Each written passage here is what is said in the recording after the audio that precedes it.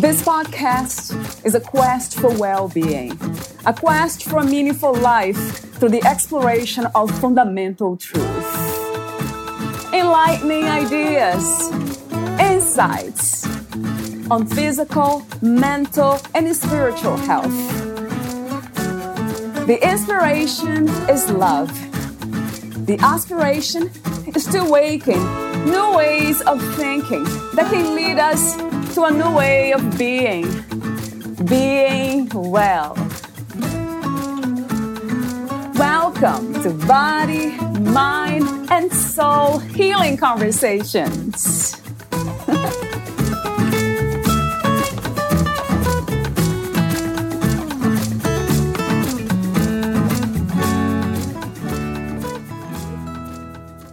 Sometimes you need a radical change. Leverage your past to restart a fulfilling future. Valeria Teles interviews Michael D. Huggins, the author of Going Om, a CEO's self-discovery behind bars. Michael D. Huggins is the founder and board president of the Transformation Yoga Project. After receiving an undergraduate degree from Villanova University and an MBA from the Wharton School of the University of Pennsylvania, he worked his way up to being the Chief Operating Officer, President, and Chief Executive Officer of several medical device firms, ultimately managing a $2 billion business.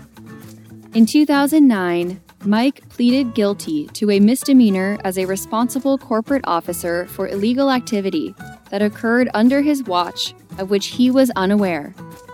He and 3 other executives were sentenced to prison. The high-profile case drew national media attention, and Mike's world unraveled in the blink of an eye as he was whisked to the Federal Detention Center in Philadelphia. The yoga he had practiced and taught some years before incarceration turned out to be his salvation behind bars. Upon his release, he declined lucrative offers to return to the corporate world and instead founded the nonprofit organization Transformation Yoga Project, which serves people impacted by trauma, substance abuse, and incarceration through trauma-sensitive yoga programs. Specially trained in applying yoga practices for substance abuse recovery and trauma-related issues, Mike remains active in teaching yoga in prisons as seen in the Yoga Journal and on CBS, Fox, ABC, and NBC News. He is a frequent speaker on tools for empowerment and the power of yoga as a tool for rediscovering your true self. He is also the co-author of the book Yoga for Recovery, a practical guide for healing, and a contributor to several books that focus on best practices for teaching trauma-sensitive yoga and mindfulness to underprivileged populations. Meet Michael at mdhuggins.com. Here is the interview with Michael D. Huggins.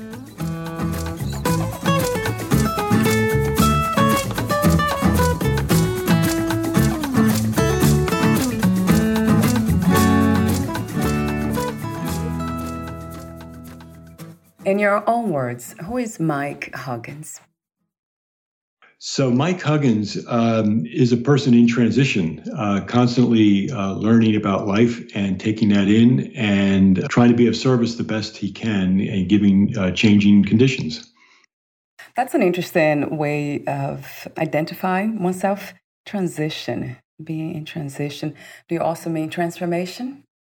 Yeah, well, so I'm sure we'll get into it, but I started a nonprofit organization called the Transformation Yoga Project, and the word transformation has meaning to me for sure. I started out years ago on a track to be a business person, and I ended up being successful doing that. But along the way, just didn't resonate with me and felt the need to transform myself into something different. And so that led me down a path of spirituality and yoga and meditation and ultimately into service. So the transition and transformation is, I think it's part of the growing process of our humanity, honestly. How do you define spirituality? Well, that's a great question. I define spirituality as returning to your core self, the person you were before life got complicated, as the person you were as pure and as you were made to be in the universe before we end up making maybe poor decisions or life circumstances changes things. So I think who we are at our core, we're all good, but we're all different. And I think spirituality taps into the essence of who we are. Yeah, I love that. Yeah, in your book, you mentioned the true nature and the true self, which I'll be asking some questions about that later on. My follow-up, warm-up question is about freedom. What is the meaning of freedom to you, Mike? What is to be free? I don't know if I should jump into the backstory because freedom has multiple levels to that, but maybe I'll jump into there. So for your listeners, having gone through the corporate world, I ended up having a very senior level position for a very large company. Ultimately ended up going to prison for 9 months for something that happened under my watch that I didn't even know about. So I had firsthand experience of physically having freedom taken away from me, and had an opportunity to see how people who are what I would say trapped within the criminal justice system, how can they experience freedom when they don't have the physical freedom? And I was totally surprised, or maybe that's not the right word, but impressed by how these men that I was with became my friends, how they found freedom within, because they don't have freedom on the outside. So that has meant a lot to me. And we started out talking about transition and transformation. For me, that's part of the freedom, that we have the freedom to change ourselves or to evolve ourselves so that we can continue to know and grow and be of service to our community or to humanity, for that matter. I love this idea of inner peace and inner freedom and change, and constantly being open to change and transformation. And I often wonder why some of us resist so much to change. Do you have some ideas? Would that be fear? And fear of what? Yeah, for sure. I think it's fear, but it's also, I think, this idea of certainty. And why do we stay into relationships that are not serving us, right? I'm not talking about necessarily abusive relationships, but maybe relationships that are not as intimate as you would like them to be. Why do we stay in jobs that are not fulfilling?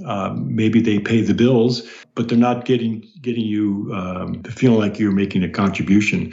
I think part of that is some of that's fear, but I think part of it is the certainty that we get into these habits, and to move out of that certainty, there is fear, and we have to overcome that to understand. To stay where we are is actually, to me, is fearsome. To stay where you are and not to change is like, wow, that's something I'm always fearing, to be honest with you. That sounds scary. Yeah, it sounds scary. Like, wow. Because, think back into your life, or anybody who's listening, your lives. If you go back a few years ago, I would imagine you might be in the same job or same relationship, but I would imagine there's a lot of things that are quite different in your life. And all those experiences, good, bad, or indifferent, they become part of who you are, and they become, ultimately those experiences give you some wisdom and make you unique and make you interesting. So I think this idea of transformation or change is essential for growth. Power and success. How do you define these words or ideas these days?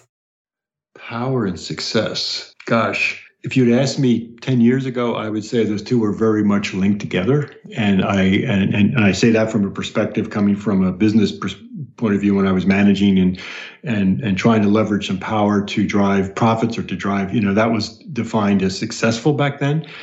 But I think now that I don't necessarily associate the two together. And power, I guess we can look at it, again, multiple ways. We could look at power from a physical point of view, that our ability to affect change, our ability to influence those around us. And I think I don't necessarily like the word power. I rather, to me, power seems like it's almost like a force, right? I like to be like certainly more collaborative and influential and to affect change that way rather than like this idea of power, if you will. Maybe that's just my interpretation of it. But success is one where, quite honestly, I don't really focus on that word at all. So I'm kind of at a little bit of a loss. I don't view things as being successful or unsuccessful. I view things as we take an approach to whatever we're doing. If it's a job, or it's a relationship, if it's service, if it's practicing music, whatever you do, and we do the best we can. And we don't necessarily measure the results of our effort as successful or not. It is what it is. And many times success, you can't control success. You can only control your effort and your intentions. And so success can happen to people who you could argue don't deserve it. Maybe that's not the right word, but haven't put the effort in to do that. But yet through happenstance, they are, quote, successful. So that's just my perspective of it, and maybe a different interpretation from others. And my other question is about happiness. What makes you happy? Well, the first thing I would say for happiness is happiness is a choice. And so for me, happiness is feeling where my actions are congruent with that inner force inside of me, meaning that I'm living authentically, however that is for me, and or however that is for you or anybody. However, to live an authentic life, regardless of how that's the appearance of what that may look like, that makes me happy. And it's a choice to do that. And I would also tell you that I had many years where I didn't have that congruence. And so I had this unease, maybe as opposed to unhappiness, but the sense of unease or unfulfillment along the way until I finally did the work to kind of bring those in alignment where I could tap back into my true nature and have my life actions be consistent with that. I love that too, Mike. Yeah, happiness. Oh, anything really for that sake, being a choice, seeing that as choices. And if I can jump in to give you an example. And so I mentioned about my time period of being incarcerated. And so I had a white collar charge, but the prison I was sent to, it was the white collar men there were only about 25% of the population. The majority of the population were people who had committed maybe drug offenses or other offenses, perhaps maybe with a gun or something. And they had long prison sentences, maybe 10, 15 years. And now they may have done 8 or 9 years already of their time. And so they only had maybe 4 or 5 years left. And that's where I met them along that way. And I was always amazed or found it interesting that the men who had already done 7, 8, 9 years, still had 4 ahead of them, they were, in many cases, happier than some of the executives that I was with who only had a 3-year sentence, for example. They were depressed, they were broken, if you will. And I always wondered, well, if you were to compare the two on paper, you would say the guy with 4 or 5 years left, who's already done 8 or 9 years, he should not be happy. But he was happy. He was full of life. He found a way to make the best of that situation and to find meaning in that environment where it's really difficult to find meaning in that environment. So I always found that curious. And that's why I truly believe this happiness is a choice. How do you respond to events that occur to you that maybe are out of your control? What are the most profound lessons that you have learned by being in prison? The first one is we have a shared humanity, that's for sure. And there's so many examples I could give you. If you allow me, maybe I could just touch on a couple. Yeah, and absolutely. If it's too much, please just tell me to stop. But so when I first was sentenced, I was actually taken away from the courtroom and put into a holding cell. And it was early in the morning, so I was by myself for a bit. Then over time, men started coming in from other prisons into this holding cell from next door. And they were there to meet with their lawyers. They might be there to testify in a trial, but they're all dumped in this holding cell. And I was like a deer in headlights. I had never even had a parking ticket. So this was all a new experience for me. But I quickly observed that as these men came in, and they were primarily men of color, which was first the obvious thing about, gosh, how can this be? They were having conversations like, hey, Joe, where you been? Oh, I'm up, in the 8th floor. I'm in the mess hall now, or I'm working janitorial, because, they're all working jobs. And they were having conversations. It was the same conversation that I would have had if I was at an executive business conference of, hey, Fred, how's your family? How's your new job doing? How you been? Just the same conversation, except that, of course, in this situation, these men were not going home. In my business world, we were, sort of privileged to go home to our families and fly and all that. But my point of that is that it's the same. It's this commonality that we have, and yet we're thrown into. We may have separate backgrounds, and of course, in being incarcerated, you're thrown into a whole another culture here. But that culture has the shared. I keep saying that this shared humanity, the human capacity in all of us. And we all have the same fears. We all have the same worries. And how we react to that is maybe different, but it's different because of what the opportunities we may have. And that struck me so almost like a 2x4. It's like, oh my gosh, we're all the same here. Okay. How did you discover yoga? Yeah, so I had these two unrelated events occur. Back in 2004, I ended up having chronic back problems, and I was on a pathway towards surgery. And I worked for a medical company. Of course, everybody was giving me advice about, which surgeon to see and all that. And and I was also unhappy in my job at that point. I had a really high level job, and I sort of was going up the corporate ladder. And I always say the higher I get up the ladder, the less happy I was. But someone suggested I try yoga as to help with my back. And I was really desperate. So I would try anything. So I just went to our local gym or that fitness center, and I tried yoga. And that first class, something in that class resonated with me. Of course, physically, I felt a positive thing out of that. But it was something deeper than that, something more emotional, and it ultimately became a spiritual thing for me that gave me some clarity. And of course, ultimately, my back problems went away. I now realize in hindsight that was all stress related, not physically related. I never had surgery, and my back is great. But the yoga, it just tapped into me. And so it gave me the courage, if you will, to quit the corporate world. And then I quit. I was actually the CEO of a pretty large company, and I decided I'm going to become a yogi. And I took a few years to go study yoga deeply. I went to a Buddhist monastery for a bit up in Woodstock, New York. I studied meditation, became a certified yoga instructor, and then really started to focus myself, because at that time I'm about 50 years old. So I was a little bit old to jump into this, but I really didn't want to teach studio yoga, if you will, although I have nothing against studio yoga and I practice studio yoga.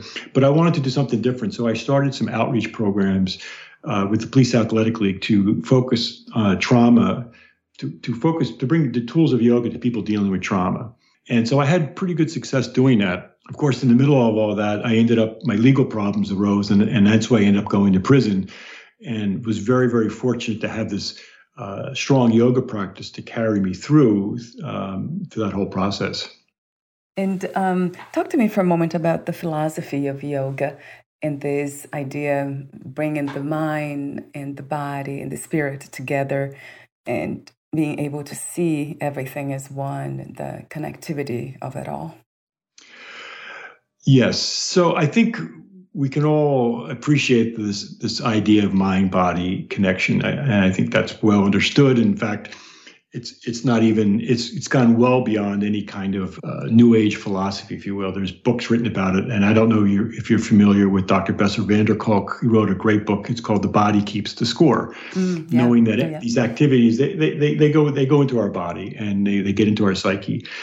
The approach that I took, certainly, and many of the people that I work with, but that's not the only approach, was we started with a physical practice. And that's just like I went to try to deal with my back. the entree was the physical piece. But then that was sort of, to me, became the gateway to the real power of the yoga practice. And that is that mind-body connection where you could start to tap into your inner self, mainly through the breathing practices. And then going into that situation, finding yourself in these, I quote, unquote, uncomfortable situations and these uncomfortable poses, and then making a decision about whether that pose is serving you or whether it's just a discomfort, and you can breathe right through that discomfort, or whether it's something that's causing pain and you need to change that. That whole practice of sitting with that feeling ultimately translate beyond the physical piece. It can translate to when you're in stressful situations in life. Can you stay with that? Can you breathe through it? And can you manage your nervous system so that you can, deal with the fight or flight, or your I don't know if we want to get into this parasympathetic and sympathetic nervous system, but you have the ability to manage your nervous system and how to manage stress. So that, to me, started with a physical practice. And because I do a lot of work in prisons, we generally lead with a physical practice, but very quickly it moves into a mind-body connection and ultimately to a very deep spiritual practice. You mentioned just a few minutes ago, being old for something. What is old to you? How do you define age?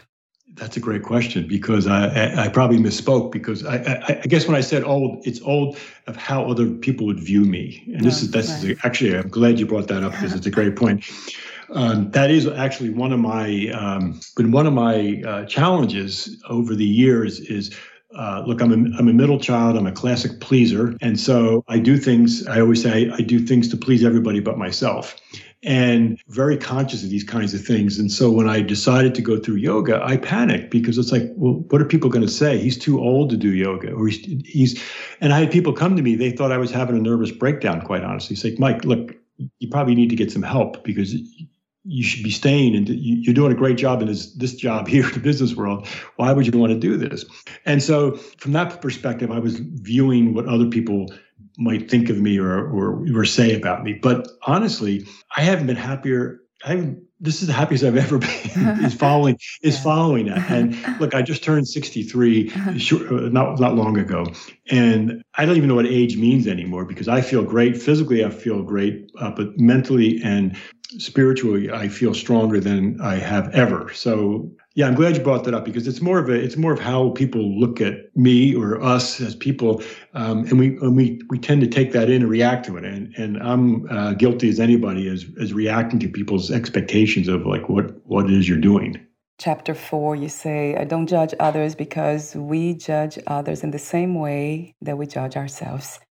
So in a way, we are judging ourselves when we judge others, or we have been doing that. We have the habit. So now we're just passing that on. Yeah, and what I would say that I'm glad that's another great point. I'm glad you brought up, because through my experience, having gone through this criminal justice system and having been in front of a judge, what I would say is he judged me, right? But that's his job, right? That's his job. And honestly, I totally disagree with how he judged me.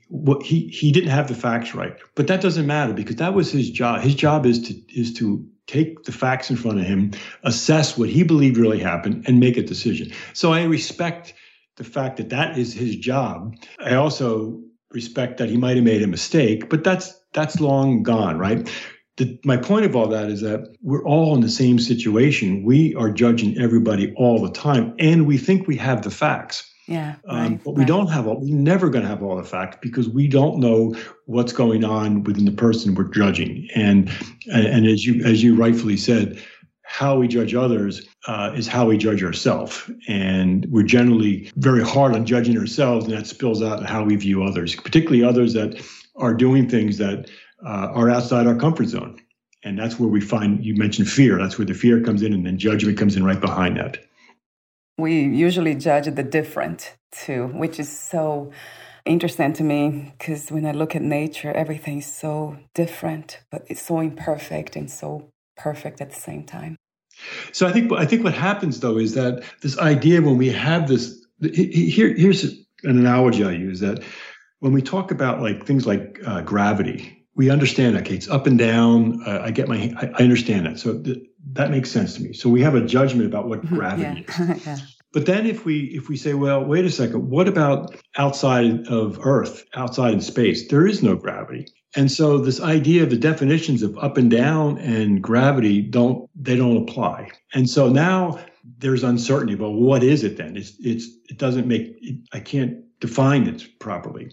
And so when something is not understandable, then we have a tendency to try to define it. And then once we try to define something, then it's easy for us to judge. And I use the example of people coming out of the prison system that are they may be looking great, they've done all the work, and we have a hard time understanding that. But saying, but wait a second, there's a hesitation about what their actions are versus how you perceive them to be. And so we don't quite get our hands around that. So we say, well, no, he's an ex-con, or, he's an ex-felon. And then once we make that determination, it's really easy to judge him. So, well, then there's something not right with him, right? It's very straightforward how that pathway goes to that decision making. And that's why we have to be careful about judgment, because it takes us down a slippery slope, and particularly when we don't have the facts, and never have all the facts, right, as far as individuals are concerned. What is your best advice for becoming more aware of these inaccurate judgments, negative and harmful? For me, the first thing is to go back. I mentioned earlier about our shared humanity. I think at the end of the day, we're all humans, and we all have, I don't want to say strengths and weaknesses, but we all have our personalities, or the events in life, whether they've been decisions or things that happen to us that affect us. And so I think if we can sit with that for a bit, and that's why obviously I love yoga and meditation, because it provides that silence where us to take it all in and not be so quick to react to things, to say, okay, what's really happening here? And it's really easy to do that now, particularly what's going on in the country about everybody's at each other's throats. It's so easy to judge, to make that. We have to be able to, as a society, we have to be able to take some time to sit with that and to understand that, there's fears on other people that's making them make decisions that may not seem rational or make any sense. I love that.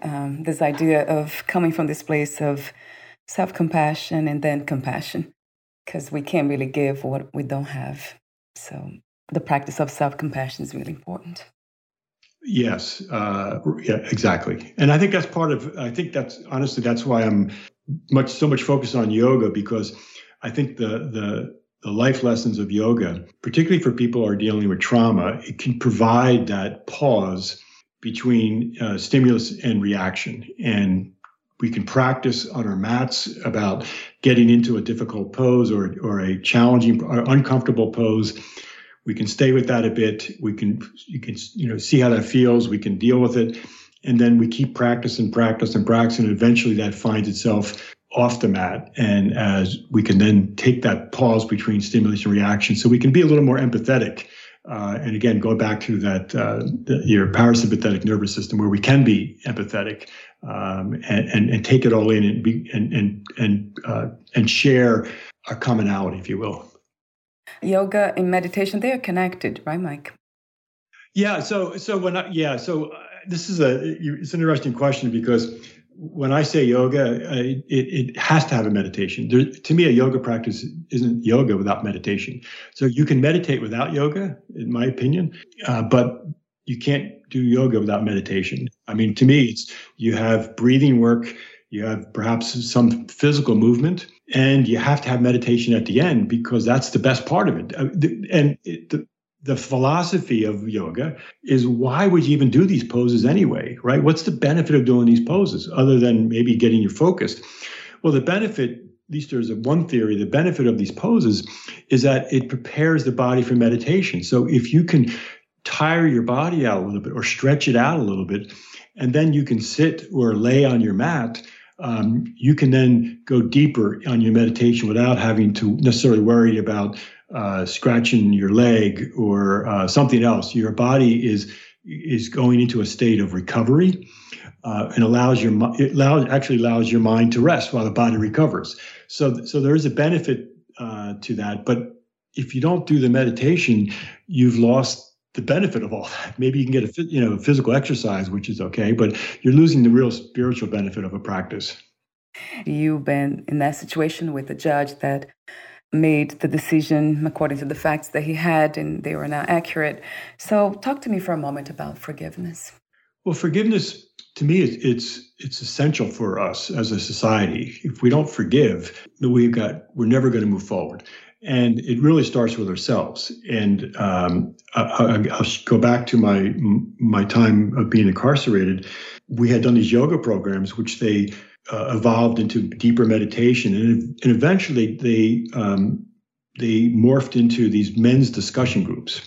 And this idea of forgiveness came up time and time again. And I think about the layers of that when these men were sharing their stories, and the stories would be, maybe they did something violent. There's these at the top layer. And if you start peeling that away, you find there's violence, perhaps. There's anger. You strip away anger, there's frustration. You strip away frustration. And particularly with men, there's a lot of shame of what they've done to their families or their loved ones or their kids. And you strip away shame, you get to the point where there's a feeling you're not good enough. So we got to get to those layers of strip it all the way down to get to the point where there's a feeling you're not good enough. And then we got to forgive because you are good enough. You can't keep beating yourself down. You got to take all those experiences that you've had and not beat yourself up with it and turn it and say, this is part of this becomes wisdom. So now I understand things differently. And in my own experience, I can see things differently because of my experiences. If I didn't have that experience going through that process, I might have different opinions on things. So rather than not forgiving yourself, take all that in and then use all your experiences to make you unique. And then you can then be able to serve others. And once you can forgive yourself, it's not a big leap of faith to start forgiving others. What do you love most about being a man? That's a great question. Gosh, well, I've only been a man. So all right. But what I would tell you is that I enjoy, honestly, the physical part of it. I enjoy just feeling like a bit of strength in how I approach things. I think generally men might have some focus on how they approach things. I do enjoy that aspect of it. I think that, again, if we're going to generalize, men are pretty quick to jump into things. Maybe they don't think it through all the way, but we at least are sort of quick to action. And I think over time, I've gotten to a place where I enjoy being a man to a point where we're getting to a point as a group where we can start to share our inner demons, if you will, our shadow work. And that's relatively recently, but I have to say, being a man to now have the ability to talk with other men about our fears, our fallacies, I actually quite enjoy that. My other question about that is the challenges. What is the most challenging aspect about being a man? Well, I saw it firsthand. Everything's extreme within the prison system. But I would say, so firsthand, I saw it there firsthand, but then it's clearly all over the place. And this is the idea of male toxicity. And a few years ago, I didn't even know what that word meant, but now everybody's talking about it. But the idea of male toxicity is real. And of course, we see it, I saw it during my incarceration of people feeling like they have to be this bravado or almost feel like they have to be violent to be a man. And it's actually kind of a way of survival in that situation. But I also saw so many people move beyond that and to do this inner work where they've become vulnerable. And for men to become vulnerable is a huge evolution. And so for me, that is the biggest piece. That's the challenges of transitioning from that. And whether we're talking about yoga or meditation, it's just being open to doing this kind of work where, hey, there's another way here, and to be a man and to be vulnerable and to be open and to be understanding our fallacies and to be part of the solution to some of the things that are going on here, rather than just kind of blacking it out. So that's the challenge there. We're seeing it more. So now I think some of the things that are happening, in our society now, I think the Me Too movement was a great place to start. I think there needs to be a lot more there so that we can be educated and do the inner work. I'm not talking about the obvious stuff. I mean, it's obvious that about how we treat and talk, but I mean, I'm talking about the more subtle kinds of things. I have a few more questions for you. Those are the ending questions. Would you like to add anything or read a passage in your book? I would. Well, here's the thing. Maybe not necessarily a passage from the book, but I wanted to share you a letter because you've been asking or maybe curious about yoga, getting back into it. And I wanted to maybe share with your listeners a note I got from one of our students. So we didn't get into this, but we go into the prisons and we teach a certification program. So we teach men to become yoga teachers, 200 hours, Yoga Alliance certified instructors, with the idea that they go deeper into the prison beyond where we could ever go. So with that backdrop, we received this letter from one of our students. So if I read it, it's only 2 paragraphs. Okay. So it says, this is from, I won't mention his name, but he's one of our students who's been in prison for a long, long time. He has a life sentence. So he writes, I always figured yoga was for women and small, skinny, shirtless men from India. I was wrong. I took one yoga class 30 days ago with the intention of getting a good stretch and giving it a shot before I went back to my closed-minded opinion of it.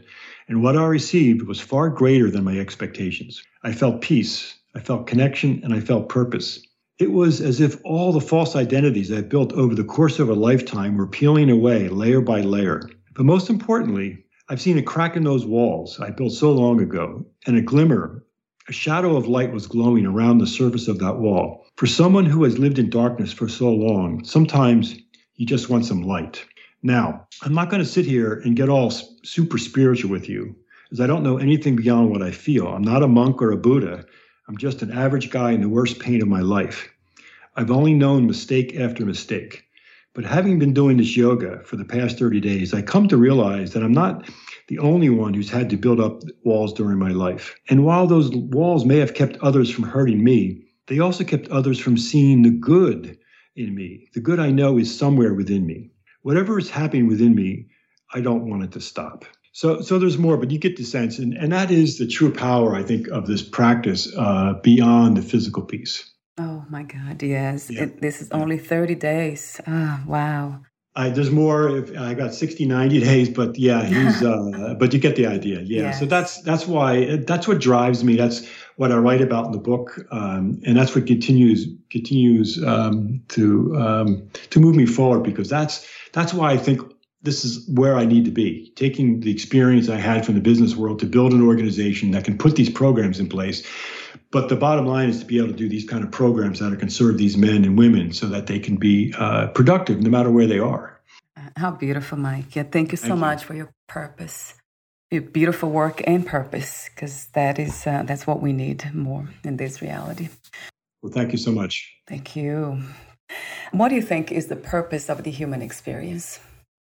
The purpose of the human experience, I guess I go back to my kind of opening thought process of this transformation of the human experience.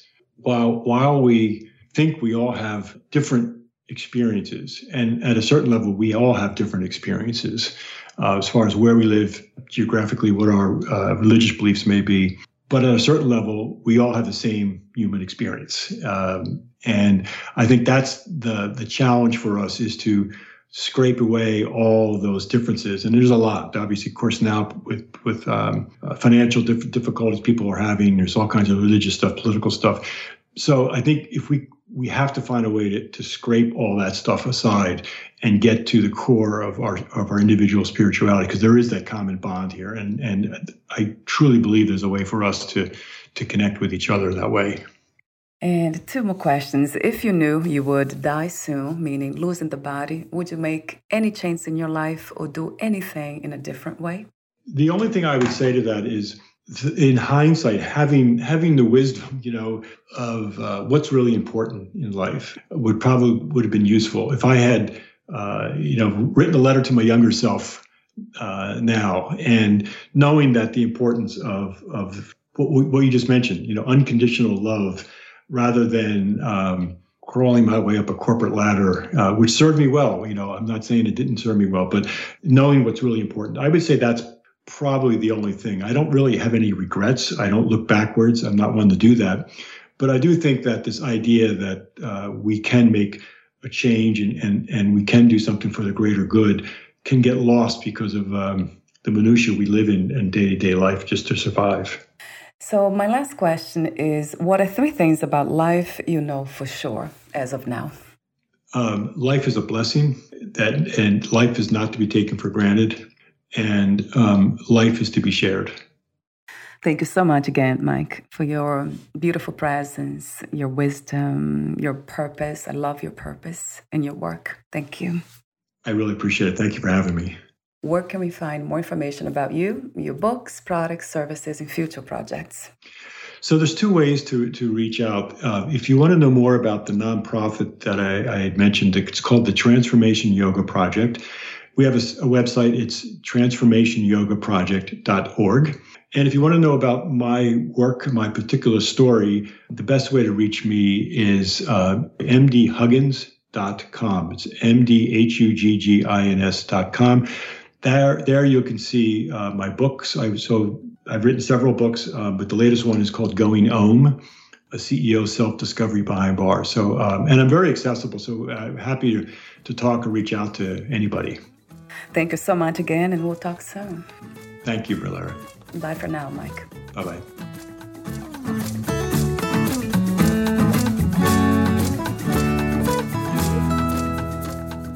Thank you for listening. To learn more about Michael D. Huggins and his work, please visit mdhuggins.com.